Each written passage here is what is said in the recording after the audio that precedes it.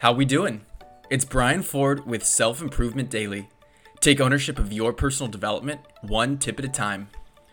Today's technique is something that totally changed my perspective on how to spend my time.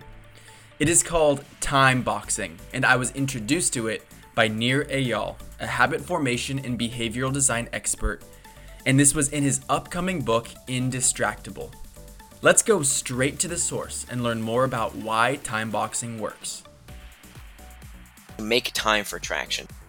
Turn your values into time. If I looked at your calendar and I didn't know you, I should be able to see what's important to you in your life. And so the reason most people don't accomplish their goals is because they haven't allocated the time to do what it is they wanted to do. If I didn't go to bed on time, for sure I would not get enough sleep.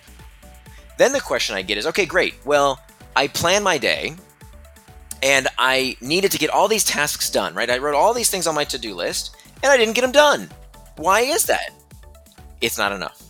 And the reason it's not enough is very simple, because what you want to do every day, what you put on your to-do list, is the output. But when it comes to our output on a daily basis, nobody considers the inputs. The one input that we have control over is our time. So basically, time boxing is all about allocating time for things that are important to you. And by planning or time boxing your schedule, you establish what it is you want to be doing, which will help you follow through on it. This is a great opportunity to prioritize important things in your life by setting the intention to do it in advance.